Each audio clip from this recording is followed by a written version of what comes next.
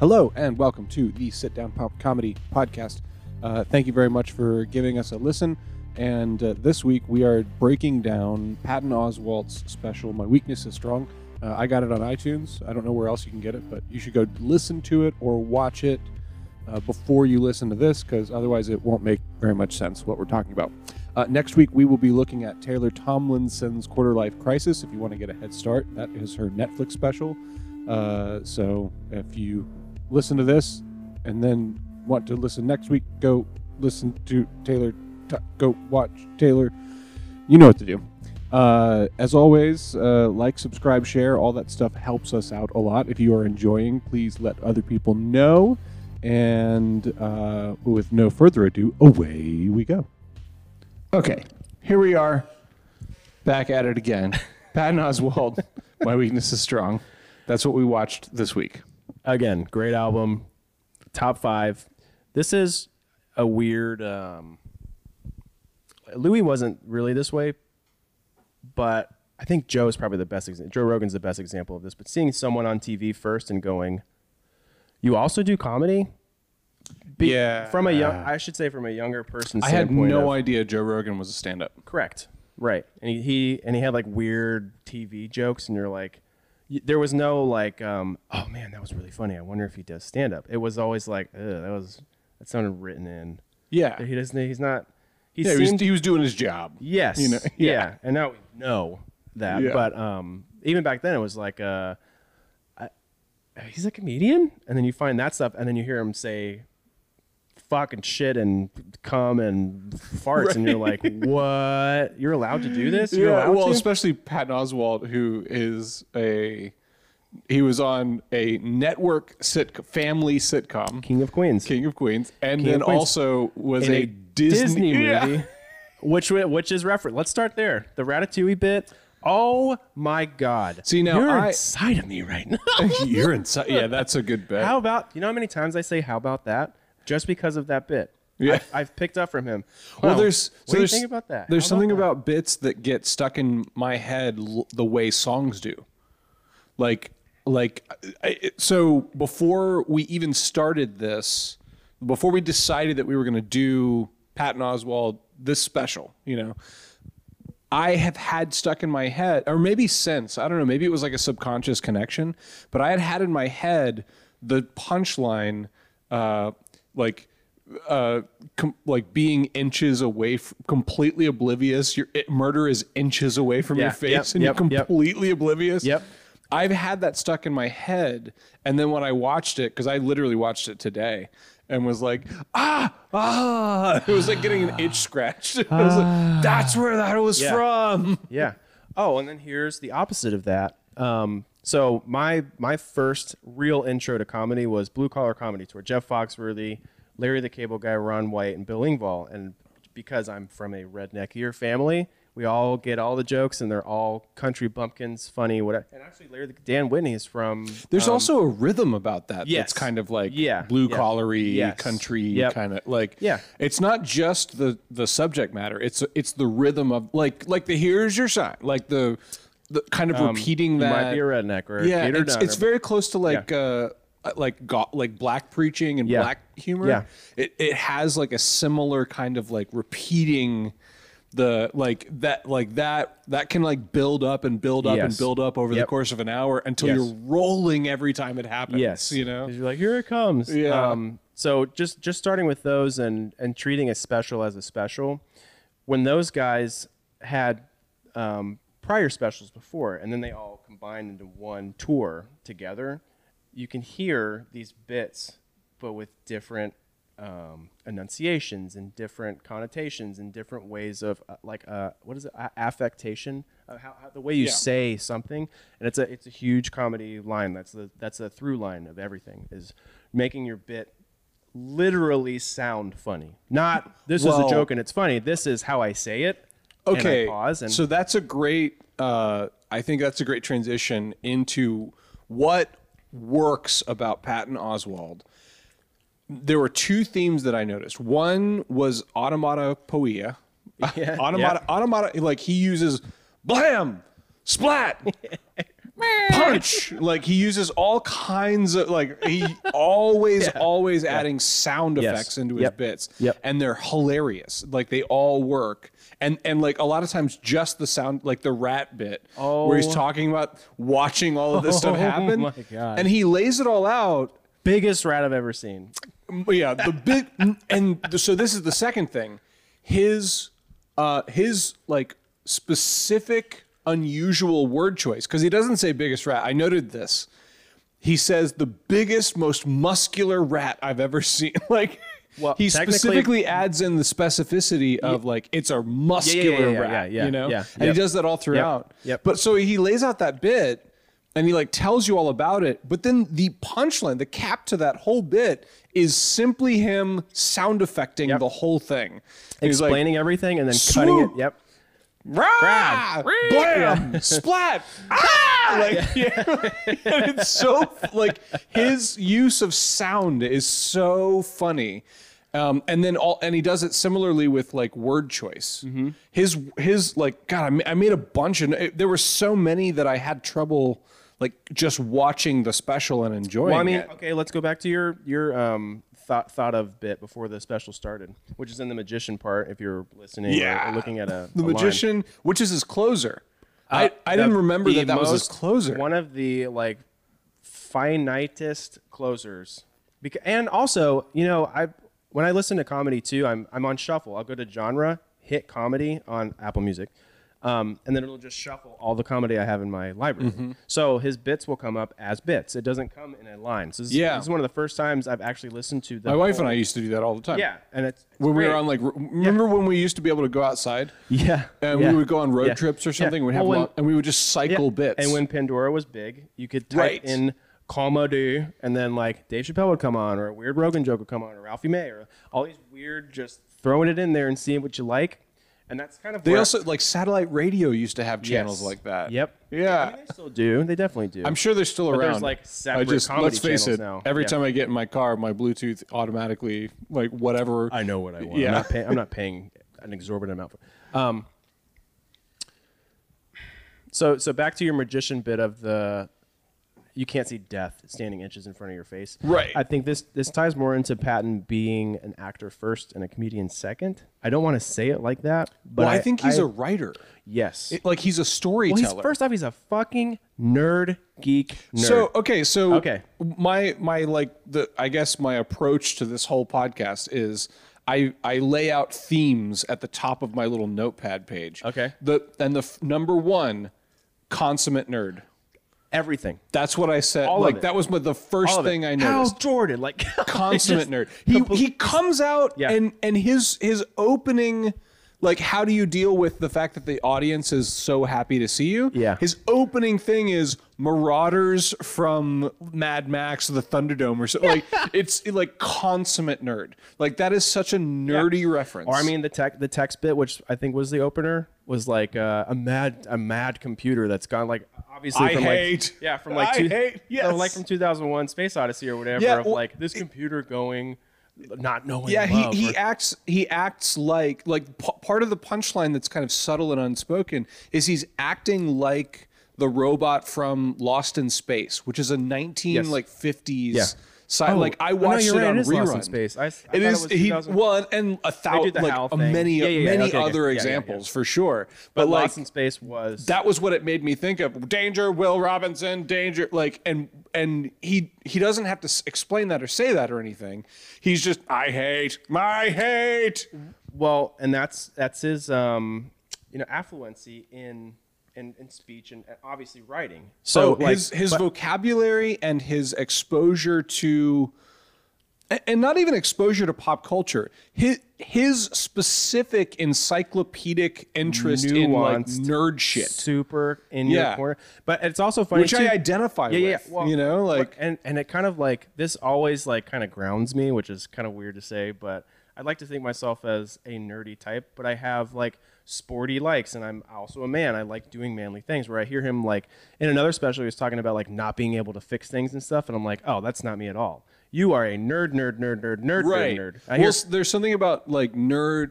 real, true, authentic nerdiness comes with encyclopedic knowledge of like shit fictional that does not fake matter. shit. Yeah, right. You know, like oh my God, how much I could tell you about Star Wars. That's in a different special. God, how much I could tell you about Star Wars. That is probably my favorite bit by him, mainly because it reminds me of you, not to be sappy. But I mean, now of course, like knowing you, and I have like close friends that are super into Star Wars and got me into it. Don't think I didn't notice the fucking shirt you wore today, by the way. Oh yeah. Like I take it personal. I know you did it on purpose. And y'all are never gonna hear about it. But like, I mean, we could just Ryan Johnson can eat a big fat taint. I hate him. Big fat one. All right, go ahead. Like on that rat. Go ahead. Fuck.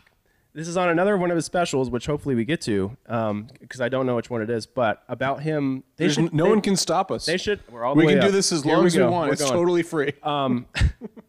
Him going to hospital wards, like instead of pulling the plug, they should send me to hospital wards and goes, the stories I can tell you about the flop flower system. And me being like not the craziest nerd, I know some shit enough to like hang in there in a conversation and then go, well, why did you really not like it? Or why did you really like it? Or what is this? What are the motifs here? Versus like, well, the KRL-7 droid. I remember I read the backstory.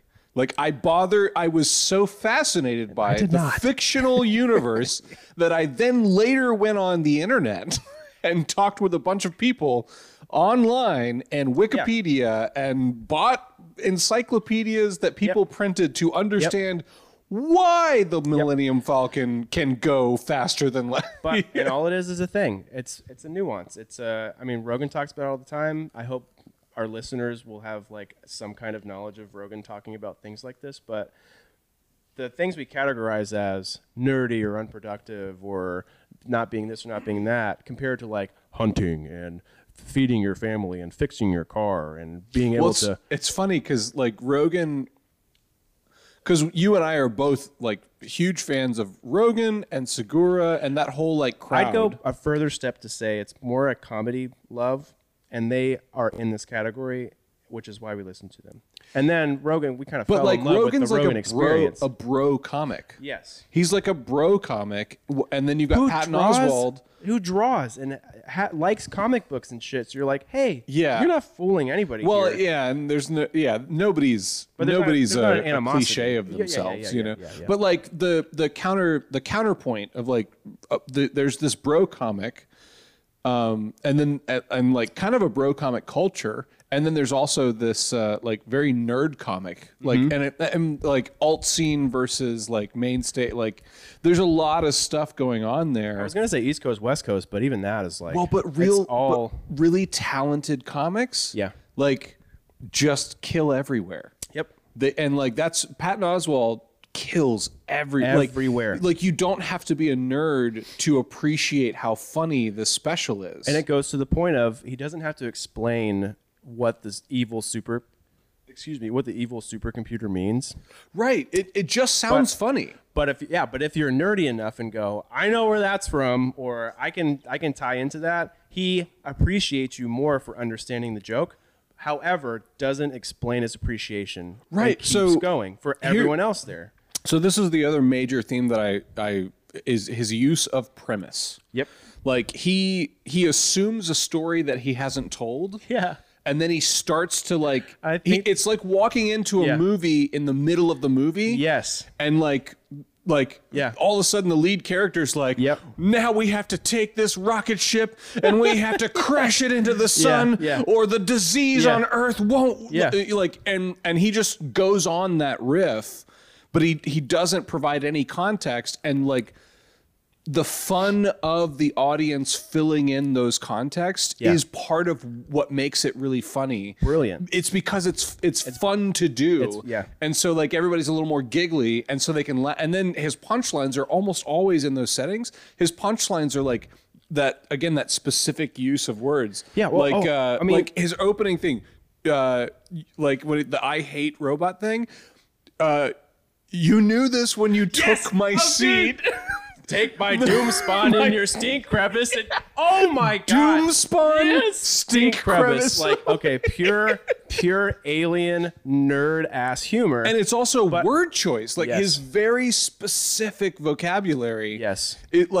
There's something about he's making fun of how absurd and funny and neckbeardy it sounds. right On top of that's also like neckbeardy is a perfect Yes. example of like that is a good example of how to use that type of humor well. Like neckbeardy specifically evokes an emotion and an image and a person you that know you've exactly met, who it is, and you did it in neckbeard. Yes. Like yes. But you know exactly who it is. You know exactly who the fuck it is. However, he's also a comedian on top of it. He also knows how absurd it is and will flip judgment as soon as possible for the joke. So take my doom spawn and your stink crevice. And he's using a different voice, literally. While you're not thinking about it, you're just like, this is really funny. I hate. Right. He's using it. He's not using his voice. He's using something else going, not only do I separate myself from this, but I want to be someone different while this is happening, because comedy Patton and nerdy Patton are two different people, and I'd like to explore both of them. Or I'd like to put them next to each other so comedy Patton can go, what a fucking loser. Right. And nerdy Patton can go, also what a fucking loser. Well, like authenticity, self-awareness, like you can't self-awareness. You I think is what I'm can't getting at. do comedy without self-awareness. Yes. I've seen people try. Yep. Like I've been on cruises, and I've seen the cruise ship comic who was like, and more power to him, he's doing his best, but he's unwilling to be vulnerable or examine himself. Because he knows who's on the cruise. Yeah, right. And his bits just don't land. They're just not hitting. Well, he's not expecting you on a cruise. He's expecting. Well, but they're not landing with the audience either. And really? I think there's something subconscious going on that everybody's kind of like, I don't know that they could articulate it, but that's kind of why we're doing, like, that's literally why we started the podcast, is like to try and articulate some of the stuff that what's going on. Why does humor work or not? I think one of the things that's like, people can smell when someone's kind of lying. And one of the most unattractive versions of that is not when someone lies to you, but when someone lies to themselves. And like the thing that Patton Oswalt is doing expertly is the exact opposite of it. He's being so fundamentally true to himself while also laughing at himself and criticizing himself. It's not like he's unaware that like this is a waste of energy and time, this encyclopedic nerd kind of knowledge. Like, it's not like he's unaware of how like ironic and weird it is. And that his awareness of that allows him to then like make it the joke. And there's something about an audience that like, and I think just human interaction that really loves the secure feeling, and because like a lot of comedy is making people feel secure within themselves, and there's a secure feeling that happens in people when somebody demonstrates that they're aware, like, don't worry, I see what you see. You know, like, and there's something that's insecure that makes us feel a little uneasy when somebody's going, what do you mean I feel desperate? What do you mean? And there's something like, this guy might kill us. We should probably back out of the room right now. You know? But if that was resolved with, it's because I am desperate and I'm a piece of shit. Right. Okay. Yeah. If you're demonstrating, if you're demonstrating ironically that you know that you come across that way, all of a sudden people go, oh, like there's a relaxing that happens, and now you can, like, because you can't. Laughter is a weirdly vulnerable thing. I was gonna say, and that's where I think laughter creeps in. There's that fear part of the beginning of, I think I might die here, or figuratively, I might be excluded from society here for laughing in the first place. So I'm kind of giggling a little high pitched until the comedian or whoever's in front of you goes, I'm also on the same page as you, and then you go, okay, I at least have one person here. It's why like heckling is such a thing, because the real dynamic that happens in heckling is somebody says to the audience, this guy's not in control, or this girl, you know, like this person's not in control. And the comedian has to be able to communicate to everyone in the room, or at least most of the people in the room, like, yes, I fucking am. Which, so that they feel safe. By the way, Patton has one on a special. A heckler? Huge. Names the bit after him. It's this like guy that makes this weird cock-a-doodle-doo sound. And he's like, okay. The whole audience laughs, goes, Patton's going to ruin this guy's life. And just decimates. You piece of ba, ba, ba, ba, ba, ba. And the guy, you can hear the guy laughing too of like, yeah. I wanted to do this. I wanted you to attack me because I knew you would. Well, and I imagine that's why he goes so hard is because, like, because that's the other thing is the comedian can't be cruel, like overtly cruel, unless it's warranted. But if the subject of your like roasting is enjoying it, then you can just like go for the nuts. Like, you're dark like I am. Let's do. Where are we going from here? And the audience is like, well, side eye. If the guy's laughing, then the audience usually will go along because it's like, oh, okay, good to go. And like that's the sense of that from stage is like Patton Oswalt does that very well. Yeah. Very well. Yeah, but you explained it before, the assumption of everyone knows the story I'm telling, so who cares? I'm not going to try and explain it. Like he just like says like in the Road Warrior or whatever, as if everyone knows what that is. Which, by the way, the first time I heard this, I didn't know what the fuck that was. Well, you may not know, but you can feel it. Yeah. Like you don't. The same thing with the Will Robinson robot thing. Yeah. You don't have to have watched Lost in Space. That's in the cultural zeitgeist. It's almost as if he's trying to low key teach it. Like I think there is a desire in him to do that for sure. He's like, I understand half of my audience is a little Republican, Southern, King of Queensy. Yeah, King of Queensy. Right. I know you're here. Let me let you in. Let me talk to you like this so you understand evil supercomputer and go, those words don't mesh together. That's funny. He also cracked this like brilliant code that he knows that if he played into the image of who he is, it would come across as inauthentic. It would instill insecurity in the audience because they would smell it. Yeah. And so instead he's pivoted, like his stand-up still, like he's still releasing specials. Yep. Like he has several successful specials after King of Queens, after Ratatouille. He's set for life, despite like he's had some hard knocks with his personal life. Like some real shit show, kind of like bad luck. And brings you in on them because it's what he does. He's a good orator. He's a great story. He completely stays true to himself all the time. But there's also he does it in this invitation, like trust me, almost intimate. It's almost intimate. It's like a be with me here with me. Yeah. He extends a hand. He's like, trust. You can trust me. Not a let me tell you my story. I'm a short, fat piece of shit. I know you will love me. Yeah. Now. Help me love myself, or like now enjoy the journey. Well, and he also he does it vulnerably, so he connects with I noticed that he's often the butt of like.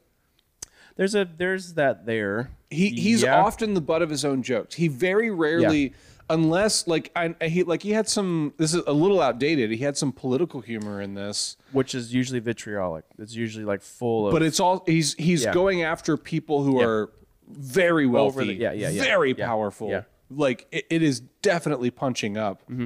But almost all of the rest of his humor, like even when he talks about his like the rat joke, the whole rat bit was about him being a piece of shit. Yeah. Like he was the villain in that story. You know, and he does that often. He makes himself the villain or him like I don't want to get into the bit yet because I want to end with what was your favorite bit, and it was my favorite bit. The rat one? No. Okay. No, I'll tell you. I'll tell you later. But it's another example of him. Like he makes himself the clown or the embarrassment, and he does it like. And so there's this. It creates this very, again, this secure juxtaposition in the audience where they're watching somebody who is commanding the whole room talk about how he's such an ass or so stupid or what.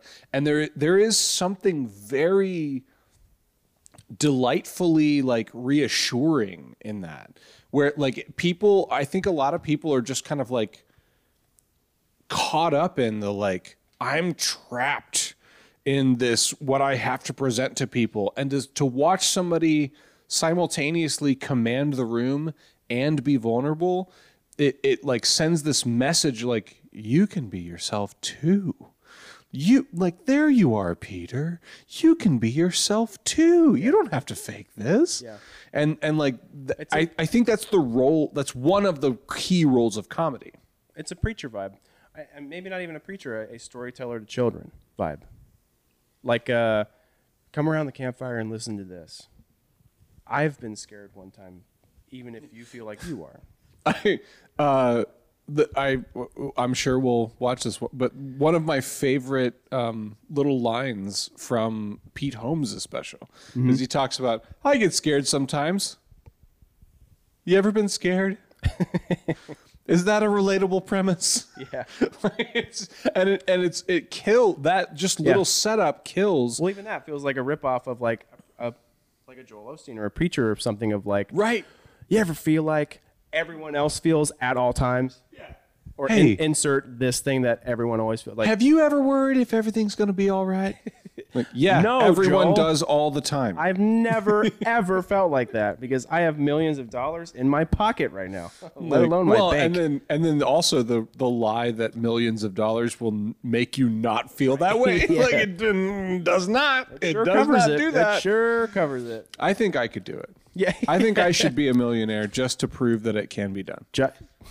Just to let you know, as soon as that million hits, you go, I feel completely different. I love that. I have fixed everything. It's another stupid little punchline from Ron White. He's like, "Oh, if I ever hit, you'll know because you'll never see me my again." fat ass again. Yeah. I'll be in Hawaii with all my new friends. That's how I feel. Love him. I like, love oh, him you'll so know. much. Yep. You'll know if I hit it big because you'll never see me again. I'll just be holed up in my compound, like completely protected. That's funny. With guns and ammo and hurricane food, and anybody who wants to come over, you have to go through a background screening process. Yeah. I mean, Patton's just so full of. I don't know. I really don't know what to call it. It's just humanness. It's I like my things. He's very vulnerable. Yeah, and very I think honest. it's what it is, and I think he's learned it. He just has learned it through life being. He talks about it in another special about his family life, but him being like the son of a Marine or something, and how weird family relationships happen. Of like your parents are super strict, you become not strict. Yeah, and you bounce. It's always part of the family's job is to give you some structure to bounce off of. Yes. Yeah. And if it's not there, you've got to figure it out on your own. Or That's a shout out to Richard Rohr, a Franciscan Catholic priest, and he talks about like first of all, Richard Rohr is amazing, and he's very open minded. He's not like a typical asshole priest. He's very open-minded, and he talks about like we don't want to get caught up in legalism, but it is also the job of like the teachers and the parents of kids who are coming up to give them something like firm to bounce off of. Like you're giving them something firm, but you can't mandate that they accept it. Like because one of the best gifts you give to a child is something to bounce off of so they can find their own way. And like every good method has every good method should have the decency to self-destruct, so that then after you've learned and like there's something about that that's very evident in Patton Oswalt's like personality and psyche. I mean, in the self-control bit, I don't remember what it's called, but when he's talking about the treadmill, having a right. It's not inconfident. It's a lack of confidence. Lack of confidence. I don't know. Maybe you can. Nothing feels better than being thin. Yeah, there's nothing tastes better than being skinny. Yeah. The pretzels and the like, hey man, like, you could eat us and jerk off to him. that's a great amazing. thing. Also, again, there's like the sound of. Yeah. He uses so much sound. Yeah. And like the first time I like absorbed the special, I heard it. I didn't watch it. Like this time I actually watched it, and there were, certainly it was like, I prefer that if I've got the option. Wait, but when I listened to it, the first time I listened to it was on Spotify. I was literally doing work. I was like manual labor. I was like installing lights in a sanctuary somewhere. Like I was like up on a lift and like fucking cranking things and sweating and doing all this shit. And like I was listening to this, and I don't know that anything significant was lost other than the scorpion belt buckle. Did you notice the scorpion belt buckle? I didn't watch it. I only listened to it. Oh, you listened to it? Yeah. What do you mean? That was lost? He's wearing, he doesn't mention it. He doesn't reference it. But he wears a scorpion, like big old Texas, like oval belt buckle. And it looks like it's a scorpion that is encased in epoxy. What? It's so, yeah. What the hell? It took me halfway through the special before I really saw it. I was like, what the fuck is that? That's so random. Yeah. I don't. Again, I think it's a reference to like specificity. Okay. Yeah.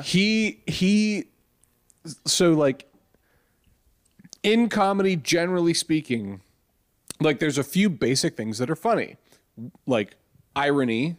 When you can get people believing one thing and then introduce a totally different reality, that is funny.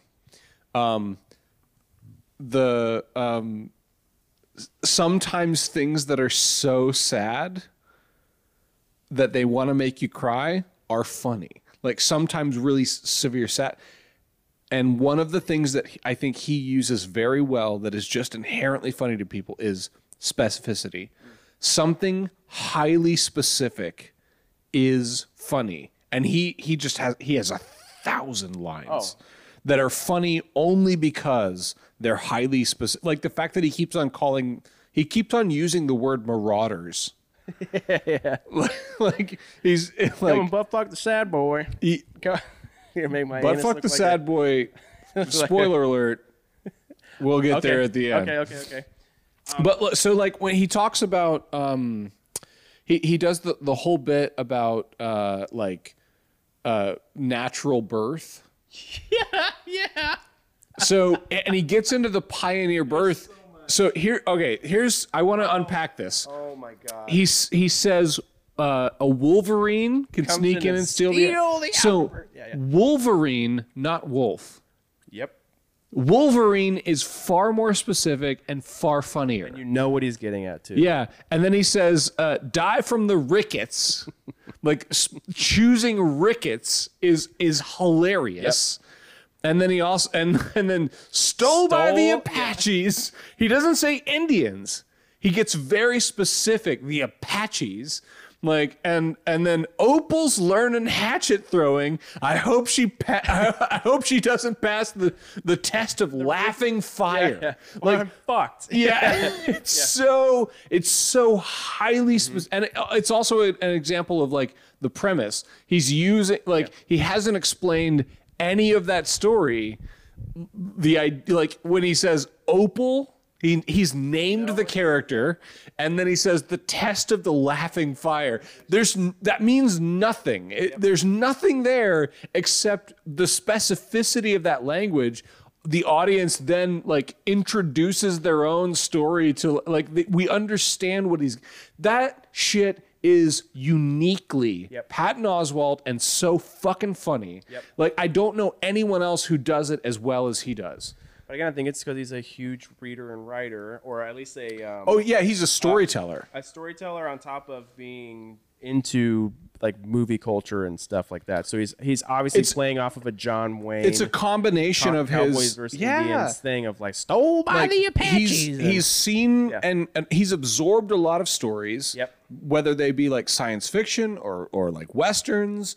or like serious dramas, like he references Brando at some point. A young Brando, right?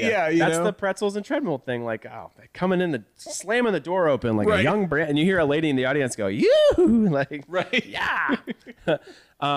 But I mean, even with that, with his story, I mean, it's so broad, I think, is what, like, people like us who understand mythology or like have read a few comic books or like whatever, I understand it can be on the same page with them of like, that is really, really, really, really, really funny. Like the rat joke with is there some ancient Sumerian trickster That god? was another one. Yeah. I referenced the like assuming the premise. His perfect change of voice, and you go, oh my God, like, you deserve to be in movies. You deserve to be a voice actor, or you are one, literally. But so he's using like I think I even put that as like a great example of a combination of caprice, like how? Forgotten Sumerian prankster god, Some whose guy feast day is July 3rd, specific, who sacrificed a goat on this one day, specific again. Yeah.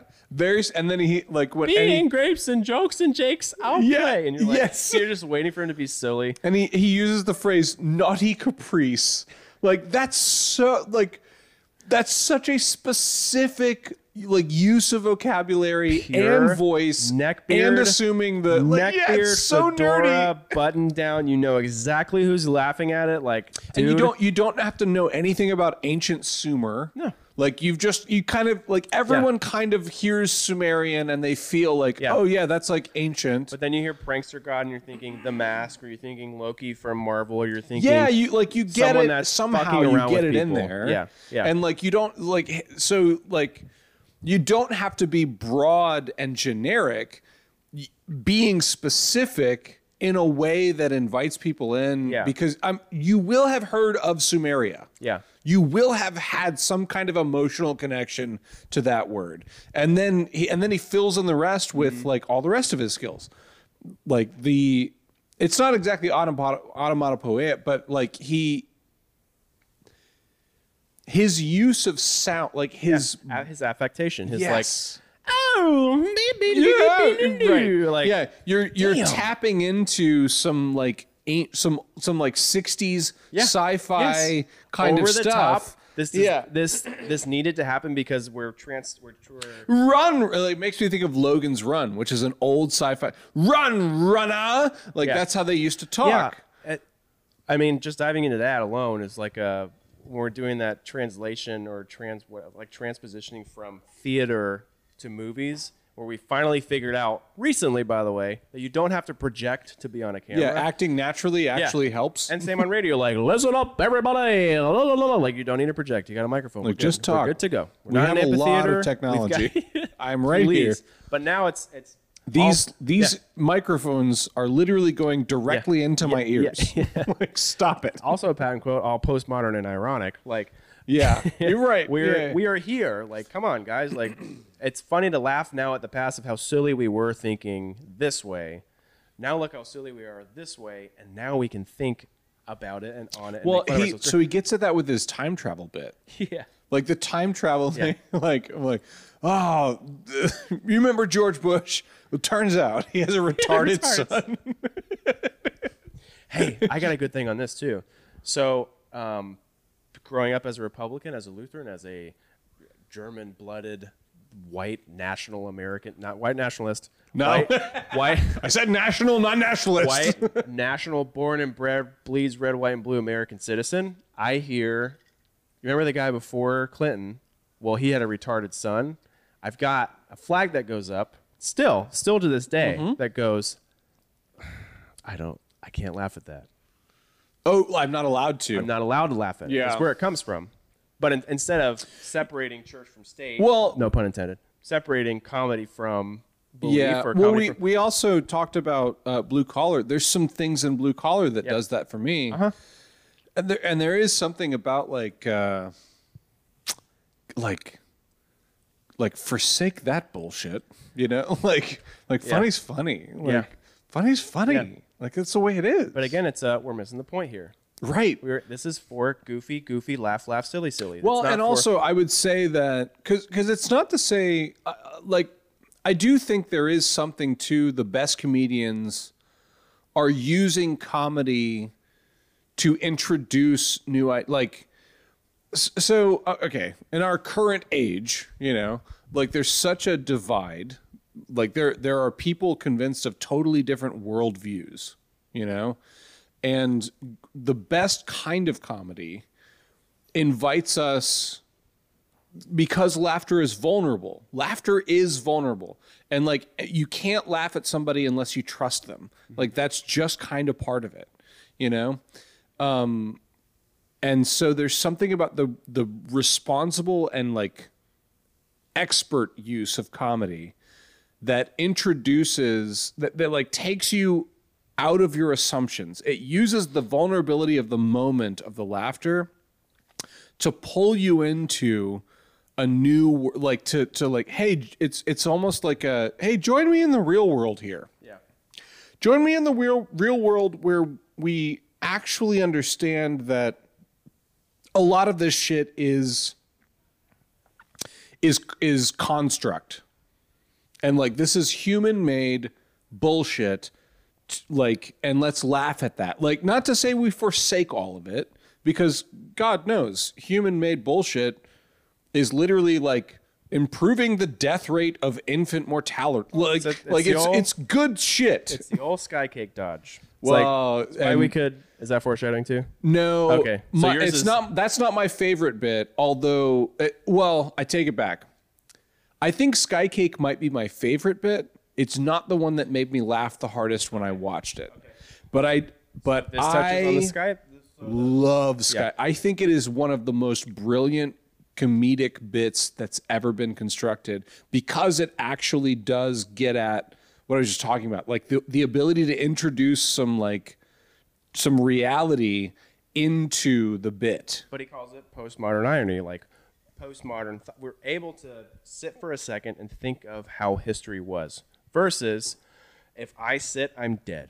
Like one of my people, yes, one of the weak ones, yeah, right, probably introduced this idea. Yeah. It's like we've gotten to a point now where we can listen to someone talk and laugh at him and be vulnerable. It's a hilarious bit. Yeah. And he does it, I don't know, like 2/3 of the way in, I think. No, it's like third to last, I'm pretty sure. Because he ends with, and expose magicians, and then he goes right into magicians, which is his That's finale. right. Yeah. That's right. Yeah. Yeah. It's not that I've memorized this or anything. No, you're right. No, I know. So again, some of the specificity. Archangel, sword bait of unbaptized babies. Unbaptized babies. Let me go fight crime and expose magicians. But also, I do want to just a side note. He has some of the best transitions that I've ever heard. Huh? That is such a writer, tight hour. Somebody that knows what the hell he's writing. Folds right into the next thing. Yep. Also, no space, none. Joke. Yeah. Joke. Or what's the opposite of premise? Even all of his setups have laughs in them. What's the opposite of premise? Like your end? I don't know. End to premise. Conclusion. I guess. Denouement to premise. I don't know. Denouement. No, I would never say that. No, you mount, okay? Like monument. Makes no sense. End to premise, though, is seamless, which is how writing should be. There's no dead air. There's no dead space unless it's warranted, unless it's needed. I hate, and then he just lets everybody figure out why. Like his only pauses come from like the auditory rhythm. Right. He's doing like. He is such an auditory. He's a master. He sounds funny. Like his bits sound like you don't. It's almost like you don't have to speak English to understand them. Yeah, but this is also touching on. This is a culmination and a peak of him hopefully working on this for a year at least. Oh yeah. Of him like that sound doesn't work there. I can't raise my voice there. I should lower it. These weird technical things that no one thinks about, or if you see him live before this happens. He's done it 1,000 times, or dozens of times. So much so that he'll giggle at his own joke, like, "Damn, that was good!" Like, and he knows when to do it too. Yeah. Yes. Yep. Okay, so all right, I want to talk about. So what made you laugh the hardest in this particular view of this particular special? From zero to the end, but. This particular run through. What stood out to you as like a really like I just belly laughed? I was gonna say I think I'm gonna say the airplane. Every comic's got an airplane joke. Every comic's got an airplane food joke. However, this was my first bit I heard from him going, he's a comedian? And he goes into flying from, I I'm gonna take the rocket bus to Galveston, and I got a garbage bag full of popcorn corn that I made at my house. Meaning, I mean, even thinking about it a little bit goes, that means you brought a trash bag full of popcorn through TSA to the plane. That, by the way, is not a plane, is a bus with a rocket on top of it. And I have said treasures in my teefers so many times in my life. Treasures in my teefers. Treasures in my teefers. I'm going to land in Galveston with treasures in my teefers. I got a half T-shirt on that says, "Who farted?" I did. I did. because and obviously it's funny up front, but it boils down to, I completely parallel this. It speaks to me, which is why I laughed so hard at it, because it's vulnerable. It speaks to your inner conscious thought talk of seeing someone going, wow, that person's pretty. What the fuck are you doing? That person is an absurdity. Right. And then you put your own voice to them until you hear them talk and then go, oh my God, I was right. Well, and then like, you start. Is that person locked up, or are they completely free? Right. Or are they completely free from all human constraint? And then I'm like, is anybody else here with me? Like, is there an ancient Sumerian prankster god? That then you're just like, is this real? Is this real? Is this real?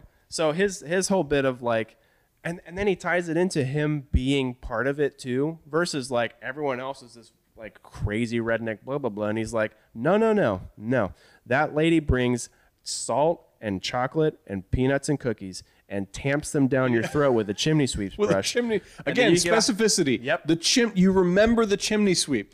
Like, that's a specific I think image. about Mary Poppins every fucking Dick Van Dyke every goddamn time, because I know it's what he's doing.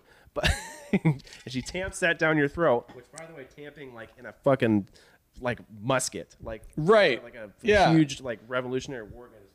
Just tamp it down, and then he turns into, you know, what we were talking about with Louis C.K. He turns into the retard, which he has a very good bit about. No, I had fun in this guy, and they had cookies and. Yeah, he has a very good like idiot voice. A very good idiot voice. Though. I think the only one better in the biz is Brian Regan. Oh, Brian Regan has the best idiot voice. Yeah. Yep. It's pretty damn good. Okay. Pretty damn good. I don't want to get into Brian Regan. We'll be here all day. But yeah, that's definitely mine. It was when Pandora was big, which now it's not, which is hilarious. When I would just hit comedy and throw it on, it'd be that bit and The Magician and like this stuff, and hearing him just master. It's really what it is me trusting him of like, I'm in this story with you, man. I don't care if it's 9.5 minutes. Yeah. Because you are just again, all of his setup has laughs. Yep. While he's setting up, like there's a dozen little punchlines that are leading up to the big punchline.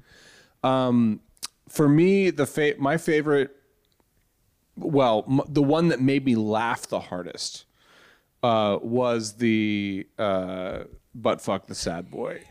It's just so funny. He's worried about the hellscape that will come. Yeah, because starts it with, and obviously we all know the of course, the Warrior of the Wasteland premise is coming. Again, assuming anyone who brings a gallon and like Mad Max references, like, and you don't have to have ever seen Mad Max. Yeah.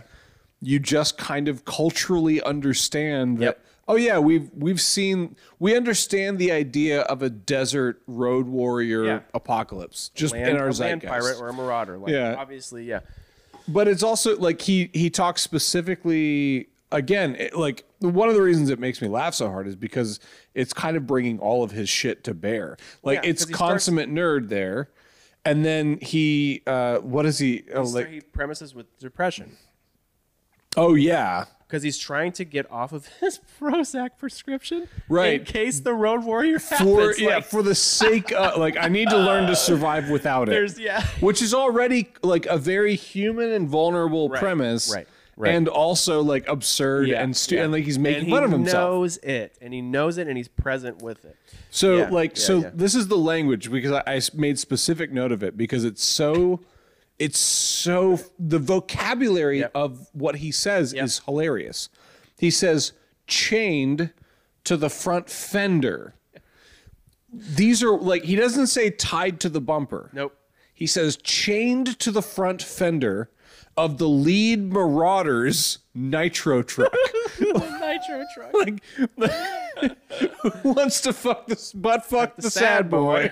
And then he says, and then when he goes, when he gets into the character of it, and he's like, I don't even care. I don't give a shit. It's all, none of it means anything anyway. And then he talks about, he says, do me right in the dirt button, fucking mohawk, like dirt button mohawk. It's so funny. It's so graphic. Specific. It's graphic. He named the Marauder that's butt fucking him Mohawk. Yeah. Mohawk. Yeah. And you knew exactly. Yep, dude. Great bit. It's so funny. Great, yeah. And then it gets this huge laugh from the audience. So much so that he has to kind of tag on the end. And then this is the thing that made me laugh even harder. Yeah. Is he goes, oh, the sad boy got butt fucked. It's so sad. The sad boy got butt fucked. It's gonna turn. Said something about I think my favorite part of that is the breaking of the joke too, of like, how far can I push this? I said that about Louis, and Louis does that crazily too. Yeah, he's smelling the crowd. He's gonna turn my ass into a bag of circus peanuts, and you hear oh, and I'm like, that's what I like. And he's like, the circus peanuts make it festive. Yeah, and like you guys are assholes. Like, come on. I don't know if he had those in his back pocket, but they feel like option plays. Yeah. But it was a Louis C.K. thing. Like, these are options. The Boston Marathon bomber, and everyone, he goes, okay, I see where we are. Okay. You guys are assholes, and I'm going to tell you why. Yeah. That's the circus peanuts thing. It's the old sky cake does. Yeah, there's something about like, hey man, if this doesn't kill, I just move on. If it kills, then I've got a few, like I can keep it rolling. Oh, yeah. I've got a few plays that I can just option out. Oh, and you can see the festive as the bow on top. It makes it festive. Next joke. Okay. Yeah, right. Well, yeah, because because it killed. He's like, I nailed it. Now I get to say this. Yes. Yeah. Yep.